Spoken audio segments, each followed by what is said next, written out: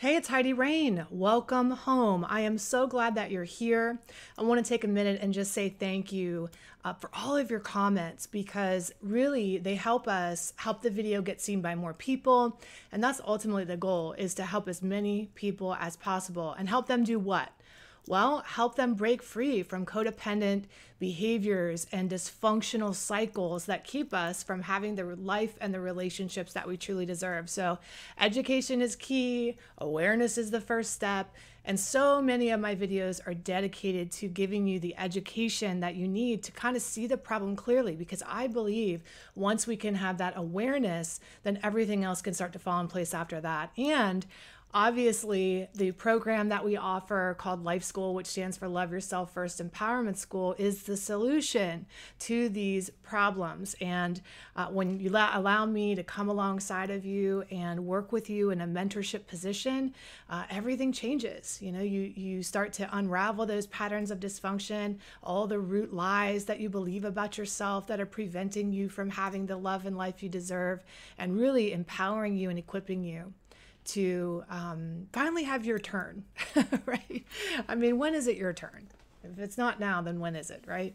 So today we're going to talk about another one of my attachment personality patterns. And that has been my way of describing codependency, which is just a way to function in dysfunction. You know, you're born into a family dynamic that, isn't healthy. It's dysfunctional. It's toxic, could be addicted.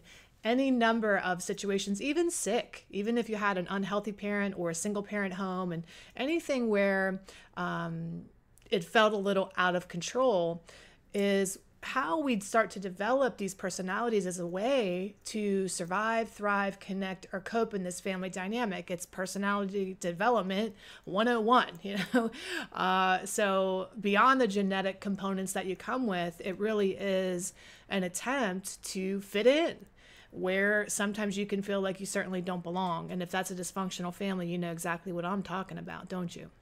So the controller, let's talk about the origin of that personality. How does a controller develop? Where does it come from?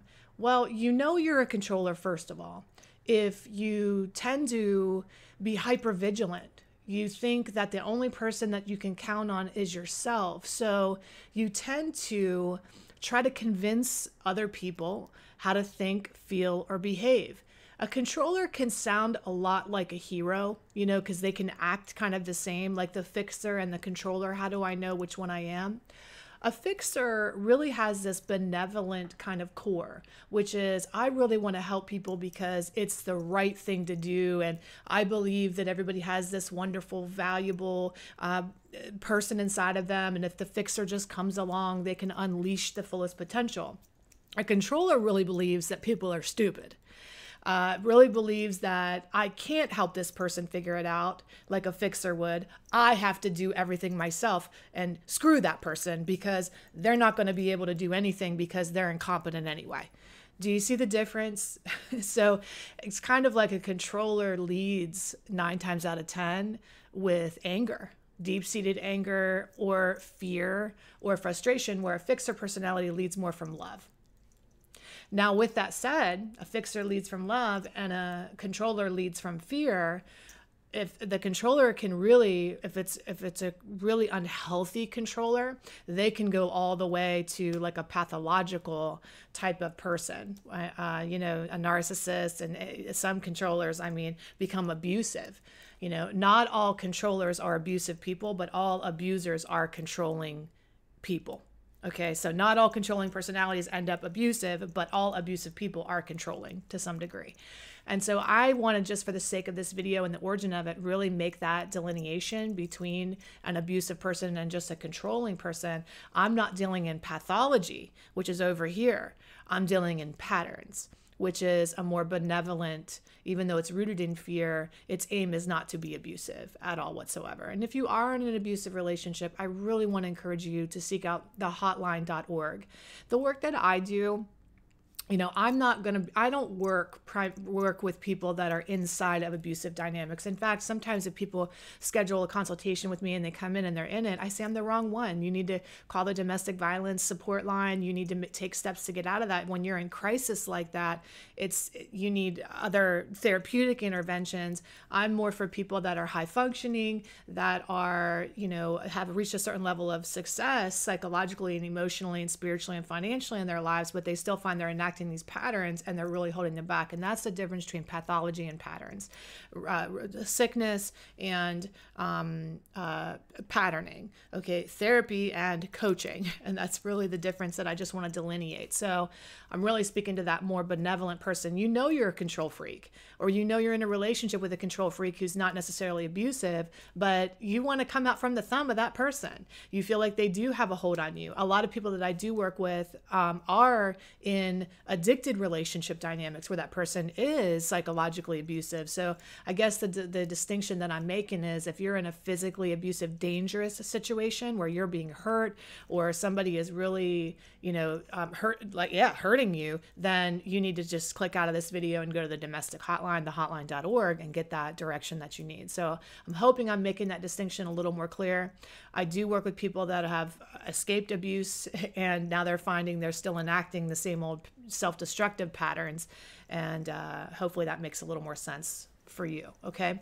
So let's get into it. Where does it come from? Well, everybody's point of origin is a little bit differently, but these personality patterns usually erupt from a few significant milestone moments in your life where you learn that you cannot count on anybody else and you better take control of the situation or shit is going to hit the ever-loving fan.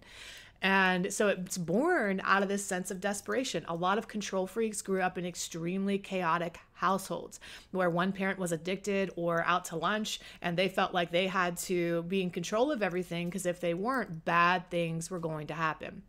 And that could be a number of things for you. Why is it important for you to pinpoint that? Because I think we lie to ourselves and we just think, well, this is just the way I am. I'm just a very controlling person. You're born into the world actually totally dependent. You control nothing when you come into the world, correct? You come in, you are at the mercy of the people who have birthed you, okay? And you come in and you rely on people for food, you rely on people for clothing, you rely on people for emotional connection, you rely on people for everything. But if you get the message, well, that ain't coming, or that's not going to be the okay, then you get the picture, oh, okay, I have to be in control of everything. I need to be hypervigilant and compulsively self-reliant because nobody's going to meet my needs. Now, compulsive self-reliance is something that controllers live out on a daily basis. What is that? Well, I first came into contact with that terminology. One of my mentors that I mentored under for many years, Phil Diaz, and his partner, Patricia O'Gorman, wrote a book called The 12 Steps to Self-Parenting. And it's geared towards people of adult children of alcoholics. It's a great book. You should pick it up. But it talks about this compulsive self-reliance. And for me, it was like the light bulb went off. That's the origin of the control pattern, is this thought in our minds that it's up to me. Nobody else is going to do it.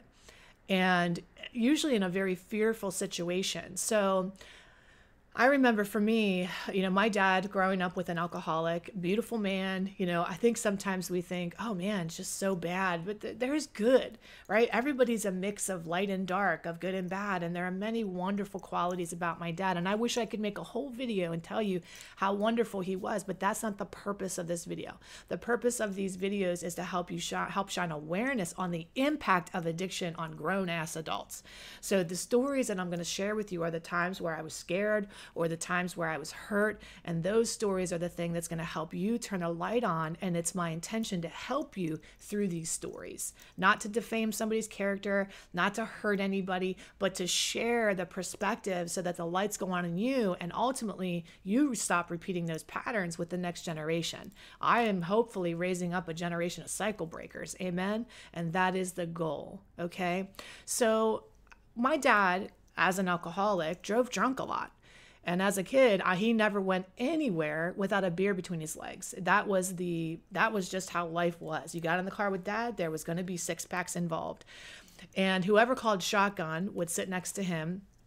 And he would stop many times throughout the day and go through the drive-through.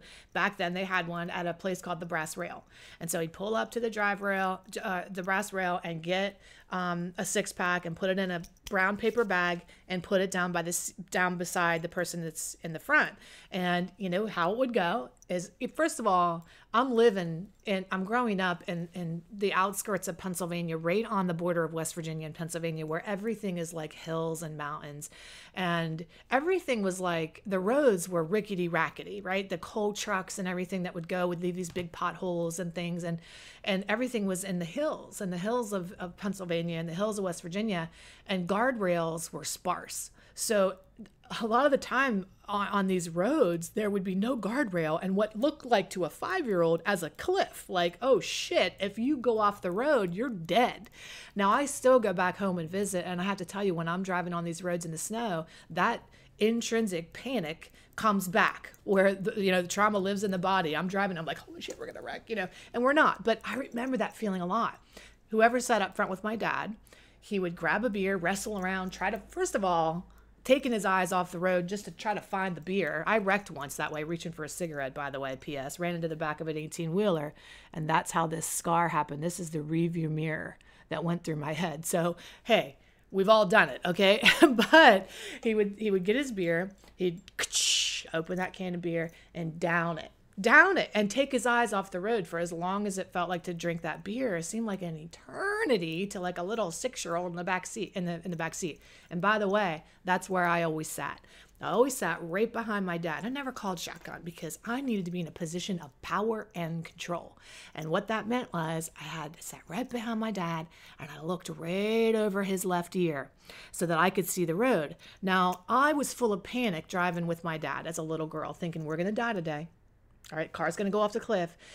But then I had the bright idea that I could steer the car from the back seat. So I invented a game, a little imaginary steering wheel and a pedal and a brake, and I would steer the car from the back seat and watch through my dad. And if my dad would take his eyes off the road, I would be hypervigilant and steer the car and pretend. And I actually thought, as most 5-year-olds are, narcissistic, think they control the universe, right? I thought I did. And I thought, it's up to me to save the family, kind of like the fixer or the hero personality. But again, the control is just born out of that fear. It comes from that fearful place. If I let you do your thing, you are going to fuck it up. So I have to take it over. And again, you go in your whole life deepening that pattern, grooving that pattern out. Or if you had controlling parents that told you how to think, feel, behave on a regular basis, you could be enacting that pattern on your children. Especially if you have an addiction in your household. You might find that you're in control of everything all the time. And you feel like if you let somebody, this is real. I remember many times thinking if I didn't control the situation, bad things were going to happen. But here's the lie. You think, and I thought, that I was preventing bad things from happening. Did I? Not really. Still drove drunk, just had the illusion of control. Control isn't real. There is no control. But as a child, and certainly until we get this message, even as an adult, we still believe in the illusion of control. And then when we're in our relationships, it becomes a real problem. Other people that you're with feel controlled by you. They feel that energy and they can't come up for air because you're always on top of everything all the time. And I know not just for them it's an issue, but isn't it exhausting for you? Don't you feel tired, that hypervigilance all the time? And even when you think you're not hypervigilance, just not wanting to do things outside of your comfort zone, not feeling like you can take risks, wanting to put yourself out there and do something, but you can't control the outcome, so you just don't do anything at all because it scares you to death to think about being out of control. This pattern can run so deep that it affects not just our relationships, it affects our business. If you're an entrepreneur, wanting to speak a message. Now, if you hear my cuckoo clock in the background, sorry about that. But as a controller, me even wanting to put myself out there and put my thoughts and ideas out into the world. And when I invented the attachment personality patterns, that was a big thing for me to put that work out into the world. I couldn't control the outcome of that. I didn't know if people were going to receive it. It turns out you guys love it, and that's such a blessing because you love to identify and see how this codependency fits into your life and explains it in a real world way. But I didn't know that putting it out there, and that was a real act of surrender. Now, surrender to a controlling type personality is like, you got to be kidding me. surrender. What the fuck is that? I don't think so, right? Because that creates immense amount of fear. And a controller will have problems spiritually because surrendering is part of that process. Wow, I don't know if God can even do it better than me. I think I can do it better than God. It's really that egoic kind of hanging on to the idea that it's got to be all up to you and nobody else is going to be able to do it. The other day, this controller lives so deep in the body. My husband had been wanting me to do an activity with him for a long time. And I don't want to get into the details of it because I don't want the video, some of the language I'm using in the video to get flagged for something that it's not. But he took me to a shooting range. And basically, you can imagine what happens at a shooting range. And all of a sudden, I had a Class A traumatic response meltdown. The bangs were going off and all this. I suffer from complex post-traumatic stress. That is what happens. It's a form of PTSD whenever you're subjected to long-term abuse and hurt, and then it's a whole thing. If you're curious about how to rectify some of that or understand some of it, let me give you this book. Is such a great book, Complex PTSD from Surviving to Thriving. Pete Walker, who is like the foremost expert on this book is a life changer, a game changer. I mean, every page is highlighted, underlined, starred. So I recommend that you get that for your reading and your healing. But anyway, I had a trauma response. Why? Because I was out of control. I didn't know where things were coming from and I couldn't control it. And all of a sudden, that lack of control just completely manifested in crying, hyperventilating, and having to use my tools in that moment in order to calm that trauma response down and get rooted back in the present moment where I'm totally safe. Really giving up control is coming to the understanding that you're safe. But a controlling person doesn't really understand that. They see people as threats. They see situations they're not familiar with as threats. And so they want to be in control of their environment at all times. Again, they don't put themselves in situations. Controlling people will have like a fortress in your house where it's like the outside world is all intruders and the inside are like your people. And you just want to keep everything safe. And again, you don't go exploring. You don't try on new things because that means you're out of control. The perfectionist is extremely controlling too, and we'll make another video about that. But I just wanted to come today and give you a base level understanding of this. When you dive into these personalities, they are deep. That's why we're expanding our book. Right now, you can go on lovecoachheidi.com and download the bones of the attachment personality book and have access to that. But this whole year, I've been partnering up and working with somebody to flesh out that book because it has so much rich content to be able to really flesh out these personalities. Why? Well, I want you to be able to identify your true self is what I really want. And my philosophy is the only way you can find out who you really are is to really figure out who you're not. And that requires taking a look at who you've been. That doesn't align with your true self, your true essence. Because again, your true self has no control. It's just it's complete and total surrender. It doesn't hold on to any ego at all. But we have to start to take a look at those patterns so we can strip away the lies that we once believed that made us believe we have to be in control today as a present adult. Because a lot of us are acting out a script that we wrote when we were 7. We're acting out a script. We're playing a role in life from a script we wrote from a play when we were 10 years old. It's time to update the script. It's time to invent new characters. It's time to take away the characters that don't work anymore. And the controller is a character that you've been playing in your life that it's time to discard and let go of. Be appreciative and grateful. Thank you so much, controller. You saved me as a kid. You helped me be okay in my life, but now you're hurting me. You're hurting my relationships. It's hurting me not to be able to surrender. I'm full of overwhelm. I'm full of anxiety. I'm full of just complete and total exhaustion from feeling like it's me, it's only me, and it always has to be me all the time.